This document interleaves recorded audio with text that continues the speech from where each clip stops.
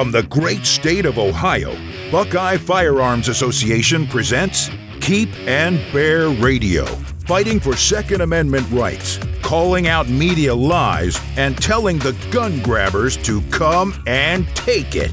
Now, Keep and Bear Radio.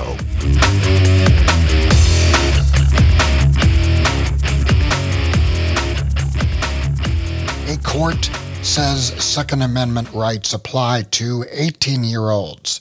A major university study shows that more guns do not equal more crime. A woman is forced to shoot a home invader in her kitchen who is performing sex acts. These are some of the stories Buckeye Firearms Association has reported on recently, and that's what we're going to talk about on this episode of Keep and Bear Radio. I'm Dean Reek, Executive Director of Buckeye Firearms Association, and I'm joined once again by Rob Sexton, our Legislative Affairs Director. Hi, Rob. Welcome back to the podcast. Glad to be with you, Dean. So I guess you've been on vacation for a week or so. You hit the beach, got in some well-deserved R&R, so welcome back from that too. Yeah, it's something I've been privileged to do with my whole family. I think there were 15 of us on this year's trip, and it was very relaxing. Of course, like everybody else, you get back from vacation, you got a big stack of work to dig out from. So this has been, a week of catching up for me. Well, beach vacations are not something that I do. I got to say that just sounds horrible. I'm glad you had a good time. But I'm not really a beach guy. I got to say that my wife right now is at the beach with her family doing exactly the same thing. And all they do essentially is they'll lay on the beach for half the day and then they eat for the rest of the day. And that's all they do. And they'll do that for, I'm not even sure how long she's going to be away, a week, 2 weeks. So that would just drive me bat crap crazy. And our joke is that when she goes to the beach, that's my vacation. So, just to get her out of the house, we both work at home, and it just gives us a chance to, have a little away time, which I think is important. That is just not my kind of vacation. Well, it's a great time for us. I wish I was still down there, but you know what? You got to make a living. So back to the fight. Yeah, there's been a lot going on. And I thought what we'd do in this podcast is just take a look at some of the stories we've been publishing on BuckeyeFirearms.org. All of these are stories that you can read on our website. And I think probably the most important story, certainly the most interesting, is something we reported on a few days ago with a ruling from the Fourth Circuit. And let me just read this to you. This is really pretty awe-inspiring here. On Tuesday, July 13th, 2021, the United States Court of Appeals for the Fourth Circuit ruled that 18, 19, and 20-year-olds share Second Amendment rights with every other U.S. adult and should have the ability to legally purchase handguns. The case is called Hirschfeld versus Bureau of Alcohol, Tobacco, Firearms, and Explosives. And the case involved two teenagers, Tanner Hirschfeld, who the case is named after, and Natalia Marshall. Both wanted to buy handguns for self-defense, but they were prevented because federal law says they're underage. Now, Hirschfeld has since turned 21, so his case is moot. He's no longer involved. But Marshall is 19, and she is still unable to purchase a handgun. So what happened was a lawsuit was filed against the ATF because they couldn't purchase handguns. And the district court basically sided with the ATF and they dismissed the case. The plaintiff appealed it, and a 3-judge panel on the Fourth Circuit issued this ruling, and it was a pretty stern ruling where it basically, the question they were asking was, when do constitutional rights begin? Right. And the Fourth Circuit's conclusion was, well, they begin at the age of 18 because that's where all other rights begin. So why wouldn't Second Amendment rights begin at the same time? Rob, this has huge implications for gun rights all over the country. Absolutely. And you know what? Here's the first thing that came to mind when you started reading that story.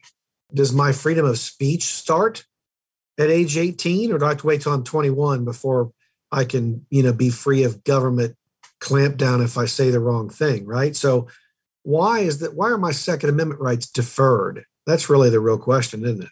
Well, and then there's another way of looking at this too. 18 years old in this country, we're happy for you to join the military, and we will put in your hands the most sophisticated weapons manufactured, send you all over the world, and you can use those weapons. You come back and you just want a handgun to defend yourself. I mean, you can defend us, the nation, but you can't defend yourself at the age of 18. All of a sudden you come back, you're 18, 19, 20 years old, and now we don't trust you anymore. That's ridiculous. It's ridiculous. It is. And it's insulting because, and the whole point of these laws is that there are a certain very, very small group of people that age who commit violent crimes. Well, okay, but the court specifically talked about that and said, look, that's just not a good enough reason to take away everybody else's rights, because most 18, 19, and 20-year-olds are not out there, joining gangs and dealing drugs and murdering people. That's only a really small portion, right? So that you just can't do that. You can't take away rights because a few people abuse those rights. I totally agree. And I think a lot of people get a little confused, right? Because I've heard some commentary like, hey, you got to be 21 to buy alcohol. You have to be 21 to buy cigarettes. And I'm not aware of the alcohol and cigarettes amendment to the Bill of Rights, but I am aware of the Second Amendment to the Bill of Rights. And I don't understand the mindset that says, I'll send you to war to die in a foreign country, but if you want a firearm to protect yourself here in the United States, you're not worthy yet. You're not smart enough yet, not competent enough yet, not mature enough yet. It's ridiculous. I was looking at the U.S. 4th District Court, or the 4th Court District, and that encompasses Maryland, Virginia, West Virginia, North Carolina, and South Carolina. So that's a good district for this to come out of, right? So some of the court districts are very conservative, and some of them, like the Ninth Circuit, of course, is out in La La Land. But this is a fairly balanced court. So to get a decision like that, I think that's a great sign. And obviously this thing is going all the way to the Supreme Court, and Justices Gorsuch and Kavanaugh and Coney Barrett will get a chance to live up to all of our high hopes. Well, a lot of experts are saying, first of all, remember, this was a 3-judge panel. This was not the full court. So probably because this is going to be controversial, it's going to get a lot of pushback. So probably the full court will review this, and who knows? Who knows what they're going to find? Yeah, I one thing we learned here recently, just in Ohio, didn't we? The court's a wild card. You just don't know what judges are going to do. But I have to believe that no matter how the full appellate court rules, that there will be an appeal by one side or the other that takes this to the Supreme Court. So the real question is going to be, will the court take the case? And I can't imagine another case that is more tailor-made for Supreme Court review than the idea that my constitutional rights don't apply until I'm 21 years of age. I think it's a fundamental. Well, we'll watch that story, see how it turns out. Let's turn our attention to another story here that we ran, and this was a study. And I found this really interesting, Rob. We've been telling people that just because somebody has a gun doesn't mean that they're going to go commit crime. But, usually people on the left, the media, researchers, they've got this idea that more guns equals more crime. Well, the story on our website's called New Study Shows More Guns Do Not Equal More Crime. And Axios, which is a news organization out there, is reporting on a study from researchers at the Violence Prevention Research Program at the University of California. Right. And yeah, I know, it's just kind of like your radar goes on right away, thinking, what are they coming out with? And they went into this thinking that they were going to see a link between the spike in homicides last year, 2020, with the spike in gun purchases, because I guess their reasoning was, well, a lot of people are buying guns for the first time, millions of new gun owners, and we're seeing a spike in homicides. So maybe those are linked. Let's take a look. And their conclusion was, nope, there's no connection. Now, this was not some little, survey or a poll or whatever. The researchers conducted what's called a cross-sectional study of the 48 contiguous states and the District of Columbia, so except for Alaska and Hawaii, basically the whole country. And they looked at January 2018 through July 2020. And, honestly, Rob, they just should have called us.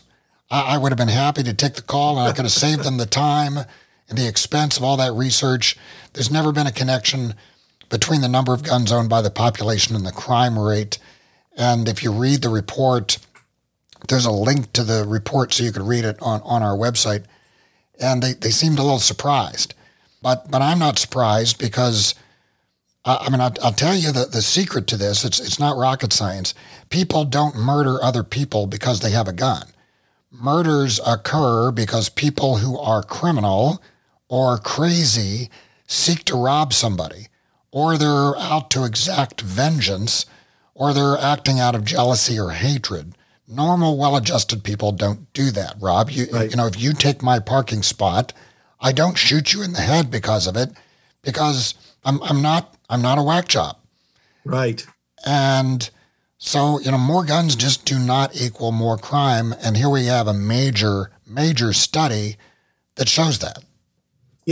What's really amazing to me is there was almost a complete news blackout on the findings of that story. Don't you just find that remarkable? Here we have one of the most reputable colleges in the entire country, University of California, all those branches all across the country. And they produced this major study. And it's almost like news blackout. And why is that? Because the narrative in the media is the exact opposite of what this study showed.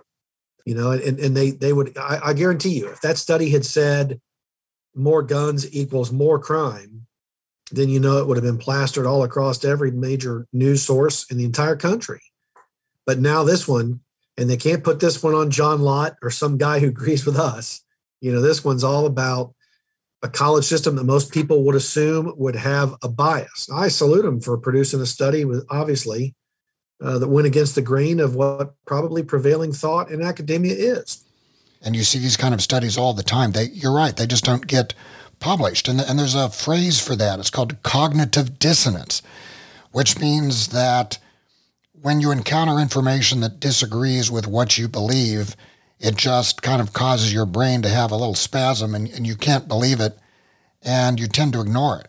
And the media, most of the major media at least, tends to be housed in large metropolitan areas that are very blue, they lean left, and they just don't understand guns.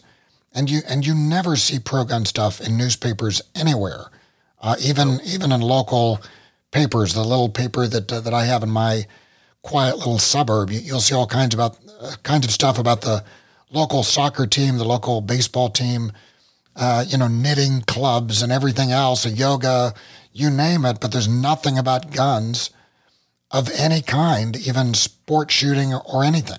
Well, and I think, you lay a study like this in front of a reporter from the Washington Post or the New York Times, they're going to say, well, you can make statistics say anything. And yet, if the statistics had gone the other way, I promise you, this would have been the lead story on the Morning Joe. But you didn't hear a peep about it because it told us what we already know, and that's that criminals commit crimes. The fact that law-abiding people are buying more firearms has no connection to what criminals do. But, preaching to the choir, I suppose, with you and me telling, our listeners that, hey, guess what, folks? More people buy guns. It doesn't equal, some criminal explosion. Well, this is wrong on its face, this idea that more guns equal more crime or that guns cause crime or violent crime. Guns have not been around forever. With most of human history, there were no guns. And so it's not like, I've read a little bit of history, and I don't remember reading the chapter that said everything has been very peaceful in the world until guns were created, and then all of a sudden there were murders. There have been bad people doing bad things forever throughout recorded history. When guns came along, that didn't necessarily change that. Absolutely. So, taking away guns does not cause crime to just go away. So there's no connection. No study has ever shown that. And like I said, I could have saved them a lot of time. If anybody from that university is listening, feel free to call. That's right. I can save you a lot of money, and you can take that money and you can go on a beach vacation with Rob next time he goes. Rob, let's move on. There's another interesting / frustrating / predictable story. This one is about an AstroTurf group, and listeners probably remember us reporting on this. There was a push for universal background checks in Ohio. And of course, the legislature is not going for that. We've been fighting it. And in 2017, a group was formed, and they called themselves Ohioans for Gun Safety, which was a complete lie because there's nothing about gun safety. You go to their website, and there was not one word about safe gun handling or anything like that. Their whole point was to get on the ballot in Ohio a universal background check law. A lot of people don't know, and Rob, maybe you can explain this. One of the ways to pass a law in Ohio is you go through the legislature. You write up a bill, it goes through the House, goes through the Senate, gets signed by the governor, becomes law. Another way you can do it is to get it on the ballot. People vote, and if it meets all the right requirements and is done in the right way, that can become a law, right? That's right. It's called an initiative petition, and you can initiate a change in law, or you can initiate a change in the Constitution if you gather enough signatures. And I think the real fear of that whole system for gun owners is that, a guy comes along like Bloomberg, and he's willing to finance issues like this.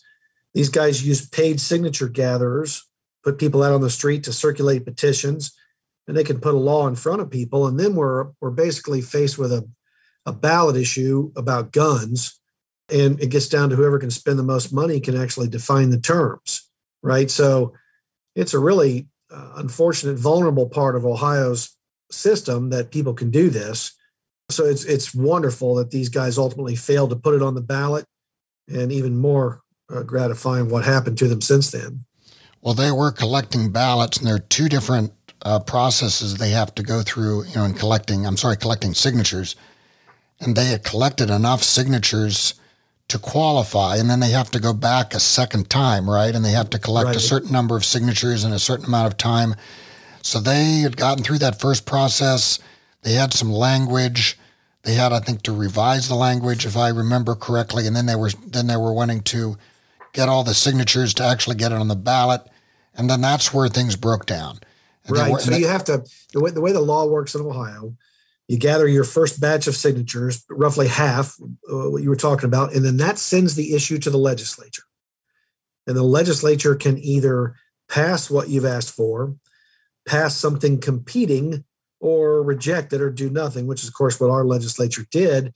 And if that happens, then the petitioners have to go back and collect in a second half of the same number of signatures in order to put it before the voters. And that's, as you say, that's where they broke down. They failed to be able to do that. But this idea of a group, again, they called themselves Ohioans for Gun Safety, very deceptive. This is not the first time that we've seen a group like this in Ohio. This is a pretty common tactic where they can't really win the argument by being honest about who they are and what they want to do. And so they lie about it. They put on an act.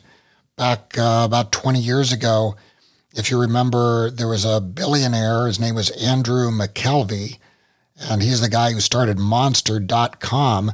He donated about $12 million to create a group called Americans for Gun Safety. Well, they weren't for gun safety. It was just a gun control group. The Joyce Foundation started a group called Freedom States Alliance, which was not about freedom at all. It was a network of gun control groups, state-level gun control groups, and they had a blog called Gun Guys. Now, this was hilarious because this Gun Guys blog, they pretended to actually be gun owners. They would review guns. They would talk about guns, and they would pose themselves as if they were actually one of us, but then they would also push gun control, saying, well, it's reasonable to do this or that, and You can trust us because we're real gun guys. Well, no, they weren't. Right. It was a complete phony AstroTurf group, complete lie. Rob, you're probably familiar with a group that was called the Hunters and Shooters Association. Right. And they folded shop back in 2010. And that sounds really official, right? American Hunters and Shooters Association. Well, they were just totally anti-hunting, anti-gun, and they were created essentially to fool people into thinking that Barack Obama, who was running for the presidency at that time, was not a threat to gun rights. Right. The whole purpose of that group was to claim that, hey, they were the reasonable pro-gun guys. They were the reasonable pro-hunting guys. And the fact is, they weren't pro-gun or pro-hunting. They were pro-left wing, pro-gun control, they were nothing that really existed anywhere except on paper. And obviously, it didn't go well for them in the end. But that kind of stuff gets really scary when you think about it, because you can really fool people who may not be following this stuff as closely as BFA does. And then it keeps going on, and I'm sure that we're going to see others do the same thing. And it just, look, if gun control is a good idea, why do they have to lie and deceive people about it? You can say a lot of negative things about our side. I realize we don't always make the best case. We can be a little too aggressive, a little too in your face sometimes, but at least we're not going to lie about who we are. We're going to say, here's who we are, here's what we believe, and what you see is what you get. That's right. We're honest about what we believe, but on the other side, they can't get the support of the general population, so they just have to lie about it. Well, it's still going on today, right? Every town for gun safety, right? And that's Bloomberg's front group. They appear at the hearings. They come off like we're just a bunch of concerned suburban moms, the whole 9 yards. But where's the money coming from? It comes from the Bloomberg, New York City gun control machine.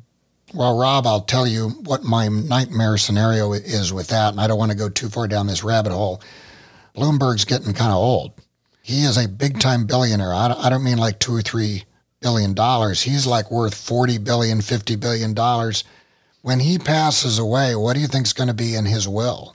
Oh, Lord. I mean, every town is probably licking their chops right now. They could literally get, $10 billion. Can you imagine what's going to happen?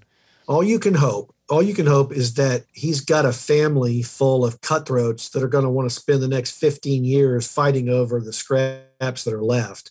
And so, instead of that money going to his gun control group, they'll be his sons and daughters and cousins and everybody else who are fighting over him, like you see often with trust fund families. So that's my best hope for that, because what you just laid out is a really scary scenario. And I kind of hate to say this. I mean, I don't wish anybody poor health or anything like that. But, with that scenario, with Bloomberg, I kind of wish him good health, because he might be more dangerous dead than alive. You're right. That's right. So let's move on to, we'll do one more story here. And this story, Rob, we need to be a little careful how we talk about this, because this is going to bring a bad image to everybody's mind here. I'll just read you the headline and you'll see what I mean. Woman forced to shoot man caught performing sex acts in her kitchen. Oh, boy. So I'm not going to, and usually we criticize the media for not being specific, but thank God the media was not specific here. They did not tell us exactly what the guy was doing. I think we can probably visualize something bad enough. Yep. I guess what happened is this was WTOL CBS in Toledo who is reporting this. A woman was forced to use her firearm to defend herself when she discovered a home invader performing sex acts in her kitchen. Oh, boy. Toledo police say a woman shot a man who walked into her home and was conducting inappropriate acts in her kitchen around 3 a.m. on Monday. Police say 38-year-old Joshua Hall, a homeless man, walked into the home of 34-year-old Dominique Black in the 2300 block of North Erie Street. Police say Hall was in a state of undress and was conducting quote-unquote sex acts in the kitchen. And so I guess what happened is she was able to coax him to leave the house was trying to, just get rid of him, but he made some sort of aggressive move. She felt threatened, and so she had to shoot him. Doesn't say what condition he's in. I assume he's in a hospital someplace recovering. But, what she did was apparently perfectly legal. And Rob, I can tell you if I walked into my kitchen and saw something like that, I can tell you what my target would be specifically to resolve that situation and every future situation with that particular guy. I mean, can you imagine? No, I can't imagine. How about this? Imagine how it must feel for a woman, right? So you've got a man in there, obviously, typically physically stronger, and you walk in your kitchen and find that. And it sounds like she did everything she could to try to coax him to leave. But when it's all said and done, she's got a right to defend herself. And this is a prime example of the reason we need a castle doctrine in the state of Ohio. I'm so glad we have it. Obviously, this person mentally unstable, and I hate to hear that. I think it's a great tragedy. But we can't overlook the fact that, you've got a vulnerable person in their own home, and they've got every right to defend themselves. And it's unfortunate, but I think I'm just very thankful that she came out of it okay. And if this guy did live, I hope he's able to get treatment and move on from it from there. But the law certainly worked the way that it was intended in this case. Now, the reason that I wanted to include this story was not just to have, a titillating headline here, but I guess I see a story like this and I have to scratch my head because I know how I react to it. I reacted with a certain level of relief, kind of like what you did. Gee, I'm glad this poor lady was armed. I'm glad she was able to defend herself. I'm glad it turned out okay, for her. I'm even glad if the guy did not die. I'm glad of that too, because you're right. There's something wrong. I hope he gets some treatment. But at the same time, I realize that other people are looking at this story and the reaction is going to be, well, that's terrible. Why did you shoot that guy? Obviously, he needed help. He didn't need to be shot. This is why we shouldn't have guns, because people go around shooting people who, are, have mental problems or whatever. And it just kind of begs the question, what's the disconnect? I don't really understand how different people will look at a story like this and see it in such different ways. I'm relieved for the woman and somebody else is distressed because of the man.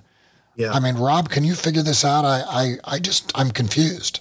No, I can't figure out the mind of so many people that feel that way. My first thought was, I'm glad she was able to defend herself. I was glad that she came through it without being assaulted herself. Like you say, I'm certainly hopeful for the person who was shot that they come through the entire thing. But I would challenge anyone who feels like this was unjustified. If it were your daughter or your mother or your spouse, and they confronted this very same scenario, and they felt physically threatened, would you want them to be able to defend themselves? I think if you take people outside of their social media, social justice bubble, they're gonna universally agree, even if they won't admit it, that what she was able to do is exactly what you would want for any of your loved ones put in that same position. Rob, I once talked to a woman, and I didn't have a debate with her, but we were talking about this very issue. And I posed it to her. What would happen if someone broke into your home, and she had a couple of children. What happened if someone broke into your home and grabbed one of your young children, had a knife to his throat, and was about to murder your child? Wouldn't you want to have a gun so that you could stop that, so that you could save your child? And she was very distressed at the question. And I had to press a little bit. And eventually she told me no, that she didn't believe it was her right to take anybody's life or to hurt anybody else. And I just kind of stared at her. I didn't want to have a debate. She was very emotional about it. But here was a woman who apparently loved her kids, but she would not protect her children, even if she could. If she could have a gun in her hand and take a good shot, kill the guy, save her kid, She wouldn't do it.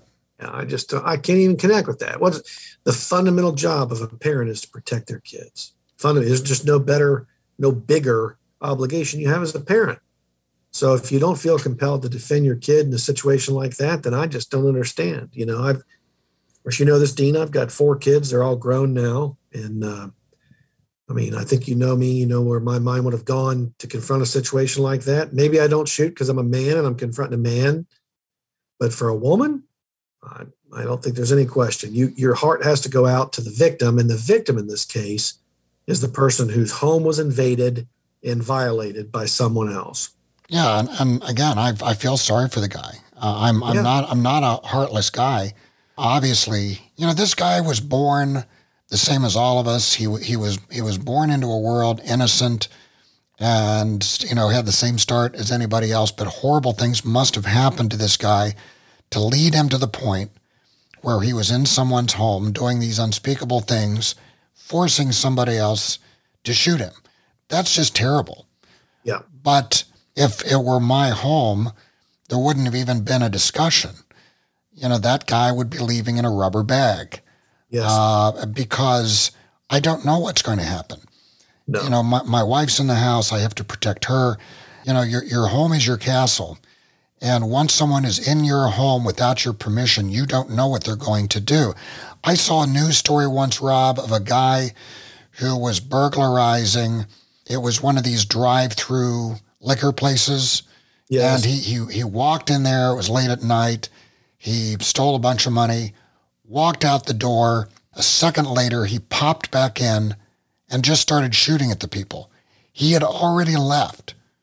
And he decided, I'm going to go back and shoot him for no reason whatsoever. You don't know what's going to happen. And it's that doubt in a situation like that that's really the danger. Right. So, you don't know if the guy could have been armed.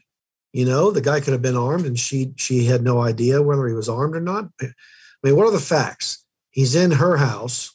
He's a threat to her. And basically he's in the beginning stage of what could wind up being a sexual assault. I don't know what other decision anyone would have her make.